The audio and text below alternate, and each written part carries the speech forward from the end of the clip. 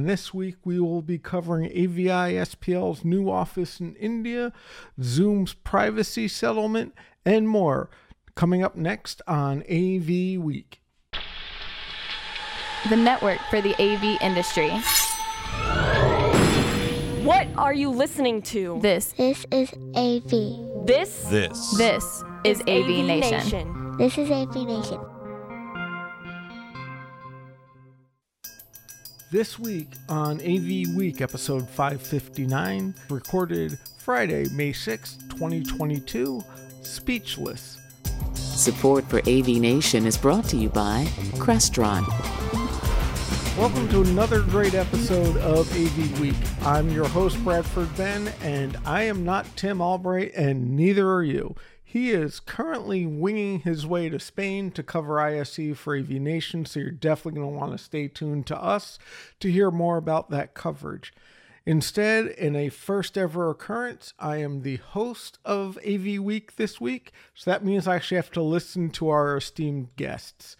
First, I'd like to introduce my friend Alicia Henley, who is coming to us from Tampa, a mere hour and a half away from me. Alicia, how you doing? I'm good. What's happening, Bradford? Thanks for having me. It's always fun hanging out. My pleasure to have you here. And then our other guest, which I'll pretend to pay attention to, is north of the border and exiled from the States by my own personal edict. It is Matt D. Scott, who also hosts Resi Week right here on AV Nation. Matt, how you doing? I'm doing great. Thanks, Bradford, for having me. Oh, it's my pleasure. Actually, it's Tim's pleasure. But, it is. You know, it's my pleasure to pretend I'm Tim. This is weird. I actually have to... Do you want to pretend you're Tim? No, but I'll do it anyway. It's the polite thing to do. Oh, our poor listeners today. This is going to be the best show ever. We have all sorts of good stuff. We're going to start with a little bit of international business. This news comes to us from our friends over at AV Network. AVI SPL has incorporated in India, which obviously is a big change. It allows them to have local resources as well as other changes such as making it easier to do business in the country. So I'm going to start with you, Alicia, because you actually do work for a foreign-owned entity now that you're working for Dante, which is Audinate out of Australia. So you actually can kind of understand this. I hope it's either that or I gave you a great intro with nothing. But I wanted to get your take on this move for them to incorporate as a private company in India. I mean, I think it's a great move, but I didn't really look at this announcement from a traditional business side. I looked at it as more of a pipeline for more diversity and, you know, basically being able to approach the market more from a global perspective, which they've already done for years, but just adding building blocks to that. And that within itself is exciting. And a woman is their regional director. So that alone excited me. But from a business standpoint, I mean, I don't think they can do any wrong by making this move. And that's just my personal opinion. Okay. So I understand the diversity, and I'm with you. I applaud that they have a woman at the helm. But Matt, what other things do you think this brings to the table with AVI expanding in such a way? Well, usually the biggest thing with these kind of moves is it's one thing to work in a country. It's another thing to have an office in the country, which I believe they've had for a handful of years now. But once you incorporate and you become a legal entity within that country, it opens up a lot more opportunities and is just a much easier play when you get into dealing with, you know, governments or anything else, because you're not just a global company with a local office. You're now incorporated in that country. You're following all of the legal ramifications of being a business within that country. It's the same as, you know, going state to state and expanding, but fully expanding into that state, opposed to just flying in some resources to complete a project or subbing out some work under your flag. When you're on the ground, when you're, you know, again, fully incorporated, running that way, it's that next evolution in doing a lot more work within that area. And And there's tax breaks and all the other really good, fun things that come with that. I'm going to kind of put on my question hat here because, I haven't technically been in the business as long as you in Bradford, but do you think I think this was a smart move because ultimately it's easier to do business, as you said, but is it easier for the end users and like the end users of the end users to do business as well? Because that's what we want, right? We want to be easy to do business with. And did this move do that for AVI SPL? I would argue it does. They're a big enough brand that I don't think there were too many, potential customers who were like, well, you're not incorporated. You're not an official business in India, so we're not going to work with you. But it does add more credibility. It adds it's an easier path, right? Got it. You're not running the risk of running into some weird tax thing or a variety of little local legislative issues that sometimes can pop up if you're not incorporated in the region that you're working. When I started my company and we had a legal business in the U.S. as well as in Canada, that was so incredibly easier to do business in the U.S. because we were incorporated there. When we were doing it previously without it, you could do it, but there were hiccups that you'd run into. Right. When you're fully invested in that from a legal and a procedural standpoint, it makes it easy for everyone involved. But to kind of follow up a little bit more on Alicia's question, because now she's taking over, which is a nice change.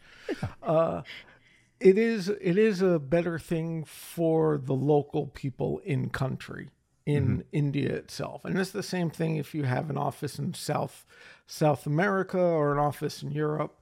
You're, as an American-based company, calling from India to get tech support or have someone who speaks the language or understands the culture is much more difficult than if you have an office there. It's one of the reasons a lot of places are opening offices in the areas they're servicing. India has multiple languages and multiple dialects. Making communication can sometimes be the hardest thing. And it's not just India. It's China. It's Spain. It's Germany. Take your pick of any place that doesn't speak English as their primary language. And this becomes a big thing. Then you add in time zone differences. Here in the States, we already know the problems of dealing with East Coast versus West Coast, of if you don't order something early enough on the East Coast from a West Coast office, it's not going to get shipped out to you, or vice versa. I've had a lot of customers who are in the West Coast who would call me at noon and go, I need this shipped out. Well, sorry, noon their time, which is 3:00 when I was in the East Coast, and it doesn't help them. So I think this move, to your point, Alicia, to your question, is definitely a move in the right direction of being able to be more responsive to the customers and to the customers' needs. I love the way you put that, talking about culture. Do you think this helps them locally with talent as well? Do you think that factors in, that being, again, fully incorporated in that country makes it easier to navigate the hiring process? Or does that play in at all? Going back to Bradford's point, I mean, if you owning that space, you understand the culture, and knowing and understanding the culture is half of a sales process. Talking to people, getting to know people, and building those relationships. So if your techs, going into homes or going into enterprise businesses, know the culture, I think that's automatically a win in my book. But does it help right away? I don't know. We'll see. We'll see how they do the, pull in new people into their business. And from a business standpoint, it is better to have a legal representation in the country that you're hiring in. Mm-hmm. It's just plain easier for all sorts of reasons. But the biggest one is you can pay in their dollars or in their currency, in their country, not have to worry about exchange rate and meet all of the requirements. It just makes it much easier, which is why many international companies have international offices for that exact reason. Interesting perspectives. It's all about the dollars. So I want to move on to the next thing while Matt continues to throw various hand signals. The next story, speaking of dollars, we're going to jump over to Zoom that is paying out an $85 million lawsuit to settle some security issues. The question that Tim has, and I agree with, is do we think this is going to make any of us safer and change any of Zoom's practices in the long run? So, Matt, I'm going to start with you. What do you think? Is this a big move? Is this actually going to have an impact, or you think it's just a slap on the wrist? From a legal standpoint or from a fiscal standpoint? From a is it going to impact us as Zoom users? Doesn't do anything for us besides possibly raise rates. I don't think it's really going to raise rates. 85 mil, which is a huge amount to myself and Bradford. I know to Alicia it's nothing, but for us commoners, it's huge. To Zoom, it's not a big deal, and I would be shocked if this does not play out down the road in an appeal court, if they appeal this decision to some degree, or at least try to whittle that down a little bit. That being said, I think it already affected Zoom in the manner in which they go to business and the way that they deal with their security practices. As soon as Zoom bombing became a big thing, they did start to crack down. They introduced the waiting room. That might have been a feature, but it was definitely not a touted feature. They've done a lot of stuff to try and increase their security while maintaining the ease of use. The legal case, I would have been very interested to see where this would have gone if it was tried outside of the U.S. The U.S. is so litigious that this didn't shock me at all. I would have been surprised to see, or really interested to see how this would have played out if it was tried in like an EU court, for example. As Bradford's laughing. I'm going to laugh, and I'm going to wait for others to comment before I comment. I do think that it will help hopefully bring to front of mind for all of these manufacturers that play online that you do need to take a stronger approach to your security and to your privacy.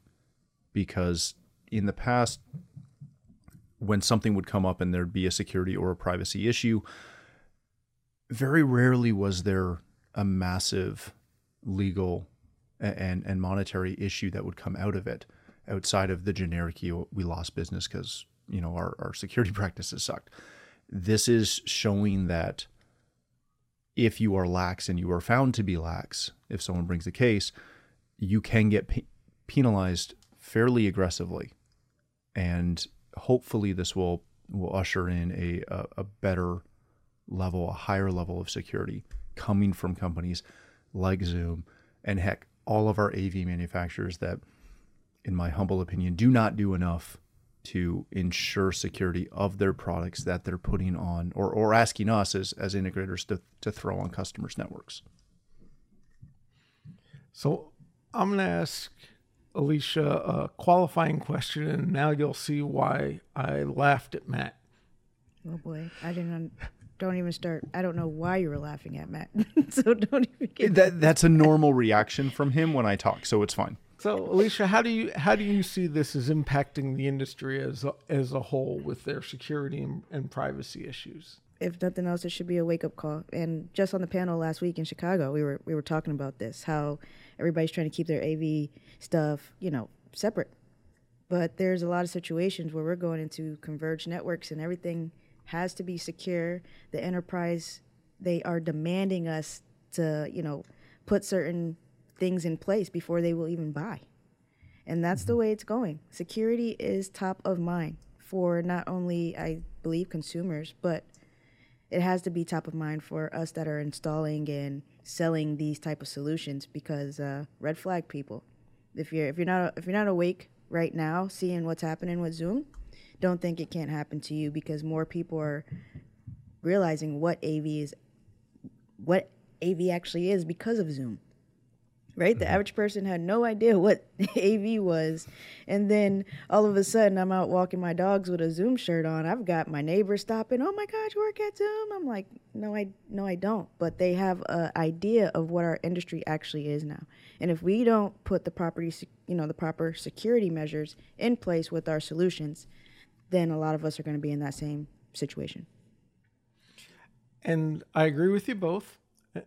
The only thing is, because I'm that nerd and Josh Schrago, all hail Josh Schrago, this is also as much about the privacy as the end-to-end encryption. They were sharing user data with Facebook and LinkedIn and other places, and that's as much of the lawsuit as the end-to-end encryption, which is why I was laughing at your comment, Matt, of let them try this in the EU.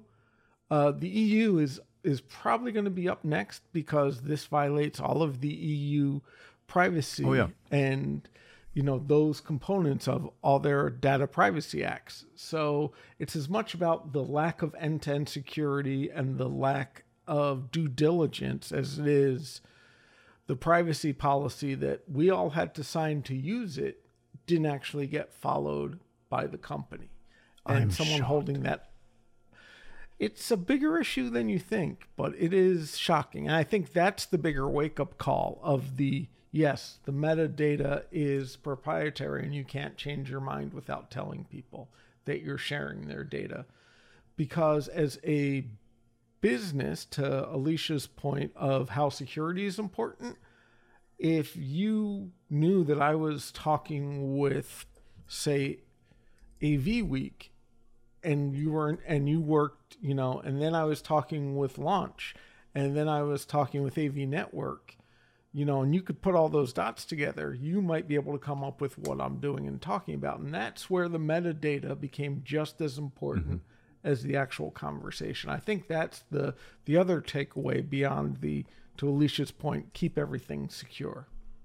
I would love to see a point where these companies are forced to show their hand a little bit better, right? I know I'm not the only one who reads most privacy policies and most of the terms and conditions that you have to sign for every app you use and every device you use, and et cetera, et cetera, et cetera. But the interconnectedness of those policies and how they work with other vendors is really disconcerting. And it would be nice if they could find a way to obviously have the legalese, but take some initiative and do hey, when you log in here, we're going to share everything you do with Facebook and Google and Apple and whoever else they want to share with. Because I think you'd have a lot more people who, click that. I don't want to be tracked on this app on their phone if it was laid out a little bit clearer. And I realize they don't want to do that, but that's the thing I hope to see kind of coming out of some of these cases, because there's a lot of privacy cases going on right now globally. But it'll be very interesting to see if it forces that hand just a little bit. I have no faith in that, but I'd love to see. It's going to be a while, though. It's going to be a while. Like, the internet is still so new, right? And just like everybody just started creating all this stuff with no rules, with no laws, no guidelines. We were just like, this is great. Let's all jump into this and talk to each other all over the world. Let's be free on the internet. And now that things are happening, everybody's like, oh, I didn't sign up for this. Well, you actually did. You just didn't read it, You did. And I mean, this is going to continue to happen until more and more cases like Zoom and Facebook and all this stuff actually gets like a serious crackdown, right? Until the big tech companies actually are held to some kind of law to where they can't do this. And that's a ways out. And, we can I can talk about this ad nauseum, as many of you know, but this is obviously a deeper subject. And like you said, Zoom's the tip of the iceberg, but this also comes into what we do as audio integrators of what's on cloud versus on premises, and addressing who owns the content and the information. And to quote JOA, AV as a service, this is software as a service and other thing, and conferencing as a service. It has its drawbacks. Plus, I just wanted to name drop Joe Way so I'd get retweeted. I'm disappointed. I was hoping to get through an episode without talking about Joe Way. We can have Mitchell edit it out. No, it's fine. It's fine. Because now he'll hear my disgust over this, and that's worth it. Okay. Can you feel the love? Once again, my name is Tim Albright. Send your hate mail to Matt Scott. I'm going to throw it to our last question, and I think this is a big one. This is when I get to be news, and it was entirely unexpected. The Avixa Women's Council is raising money to support young girls in STEM, and this comes from Taylor Moore right here on AV Nation. The Avixa Women's Council is supporting Rosie Riveters, which is an organization that helps young ladies, young girls, find out more about STEM, science, technology, engineering, and math, since I won't let that go without it. So that is something that Avixa and Jennifer and Erica of Avixa's Women Council is working on to support. In the interest of full disclosure, I'll have a little announcement about this right after we get your guys' opinion about this project. So I'll start with you, Alicia, since you brought up the diversity that's happening in AVI SPL India. I'd like to get your take on this. I mean, it's a great initiative. We've seen a lot of companies get involved with things like this. I would like to see them catered more directly towards AV, but I think this is a great way to start, right? You already have a group of women or young adults that are already focused and have some interest. So at least capture, or capitalize on that interest and then introduce. So I think this is a great initiative. I think it's a great way for all the councils and us as an industry to get involved and create real change. Instead of saying how do we do this, how do we do this, how do we do this, we could put some dollars behind it. So I'm excited. I'm excited to see where this goes. I'm excited to support. And I think it's a great story. Matthew, your take on it? I know it's Rosie the Riveters, a U.S. and English icon, but I'm assuming Canada has something We speak similar. English up here, man. There's one province that doesn't and is snotty about it, but everybody else does. Yeah. No, we all know Rosie the Riveter up here. I echo Alicia's point. This is fantastic. I'm always conflicted when I see these. To your point, Alicia, I'd love to see it more focused on our industry because, again, even when you do these events and you focus them on STEM, from an AV directive, it still always goes back to you can be a scientist, you can do all these other engineering things, and it doesn't always come back to AV. But that being said, STEM is such a effective and well-known program. Kind of latching onto that is, in my opinion, the easiest approach right now. It's the lowest bar of entry.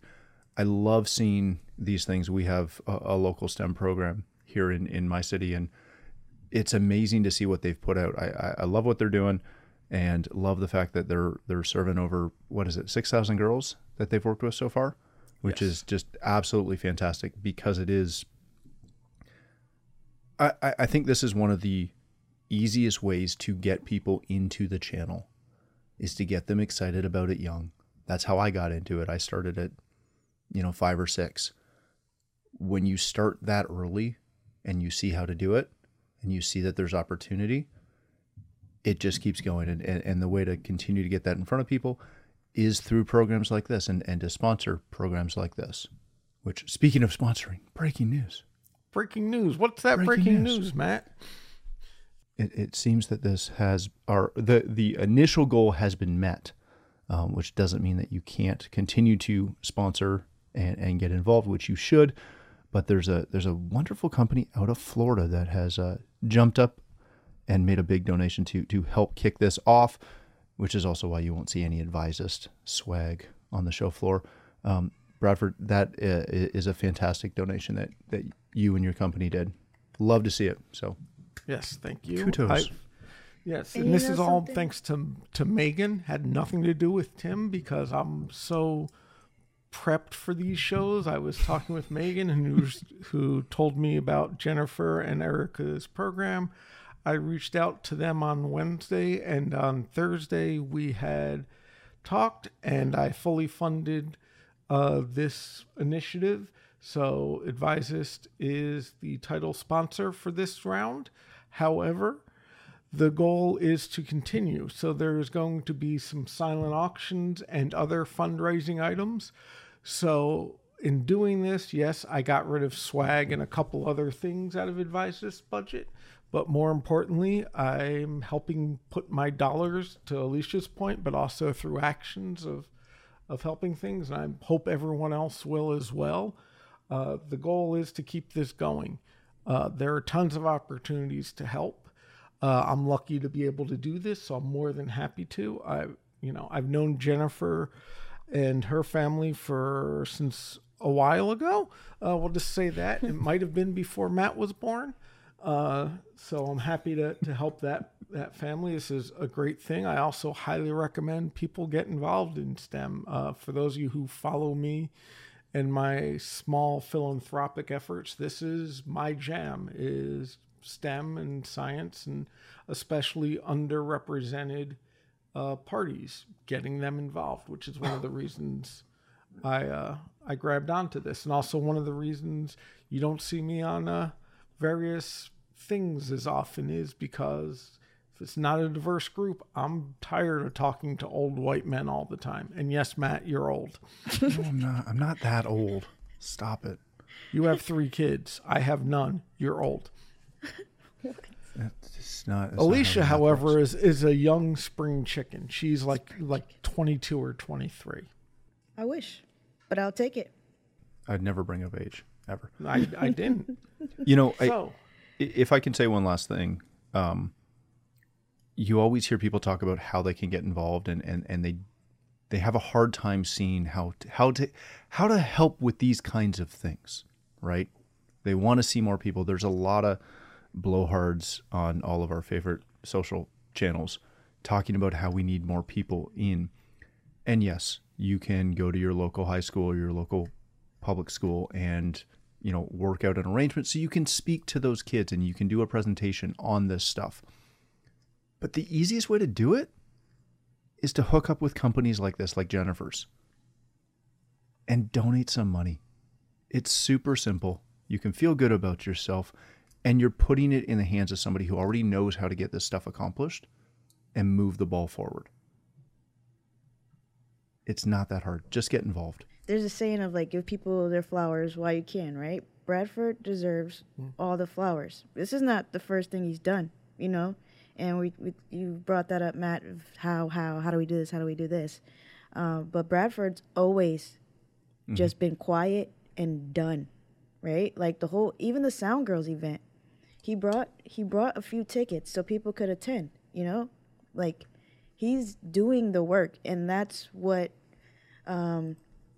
gets me excited, right? Because I'm kind of to the point where it's all right, I'm done having conversation, and then I went back and forth, well, maybe I need to have these conversations so people understand where I'm coming from. And then I was like, no, I'm tired of these conversations, right? But we're going in this roundabout circle, and people like Bradford, he is leading by example, and that is appreciated, And sometimes, I can't cough up all the money to support. I'll give what I can, right? But there's other ways to make small change without money as well. There are people in this industry that don't get any recognition right now. And how do we find them? The same way you find other people in this industry, LinkedIn, Twitter, right? I actively search for people who look different, who talk different, who are in tech roles, who might not be out front customer facing.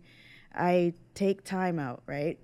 That is something that also needs to be done. We need to put time and effort into it. And I had this conversation, we talked about Joe A. I had this conversation with Joe maybe a month ago. How do we break barriers? Why don't we just get to know each other a little better? How about we just reach out across the aisle and legit shake each other's hands, get to know each other better, and then we can figure out how we create that change together. Mm-hmm. And thank you for the kind words, Alicia. Someone who's finally made me speechless. It's happened. But she's right. first of all, it's not a contest. It's Right. not about how much you give. It's kind of like when people were amazed that Jeff Bezos gave $200 million to the Smithsonian. To him, that's not a whole lot of money. Right. So it's not about the amount you give. It's about giving. If you give $1, that counts. Don't let anyone tell you it matters how much you give. Yes, I'm very happy I was able to do this. I'm very lucky, very fortunate, worked hard to be able to do this and want to share and make sure other people can do it. But it's not about the amount. It's just about making the change. The other thing is it's not just doing the checkbook, as Alicia said.